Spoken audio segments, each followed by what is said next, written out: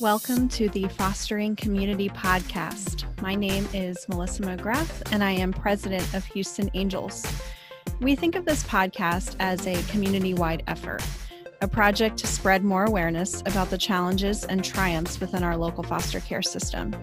And we're bringing together local industry experts, foster families, active volunteers, and leaders from similar organizations to share each of their individual perspectives about foster care through short interviews.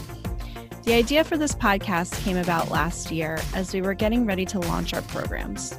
Our team members were sitting in various meetings with caseworkers and leaders of other nonprofits, and we were talking with foster families and really just gathering insight into what our local foster care community here in Houston needed and how we could best be of service. And while we were listening, we couldn't help but wish our followers, the general public, you that's listening to this right now, had the opportunity to be sitting on the other end of the phone or at those tables next to us, hearing what we were hearing. The statistics and the numbers are important, sure, but it's the real stories straight from people who are living this reality in one form or another that need more airtime. We believe in the power of community, we believe in relationships and connection with our neighbors, and we believe in working together little by little to create sustainable, real change.